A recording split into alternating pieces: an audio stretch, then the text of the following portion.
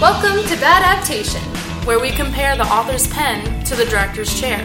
The purpose of this podcast is to compare works of literature to films and analyze the impact of differences made between those two. We'll analyze things such as differences in dialogue.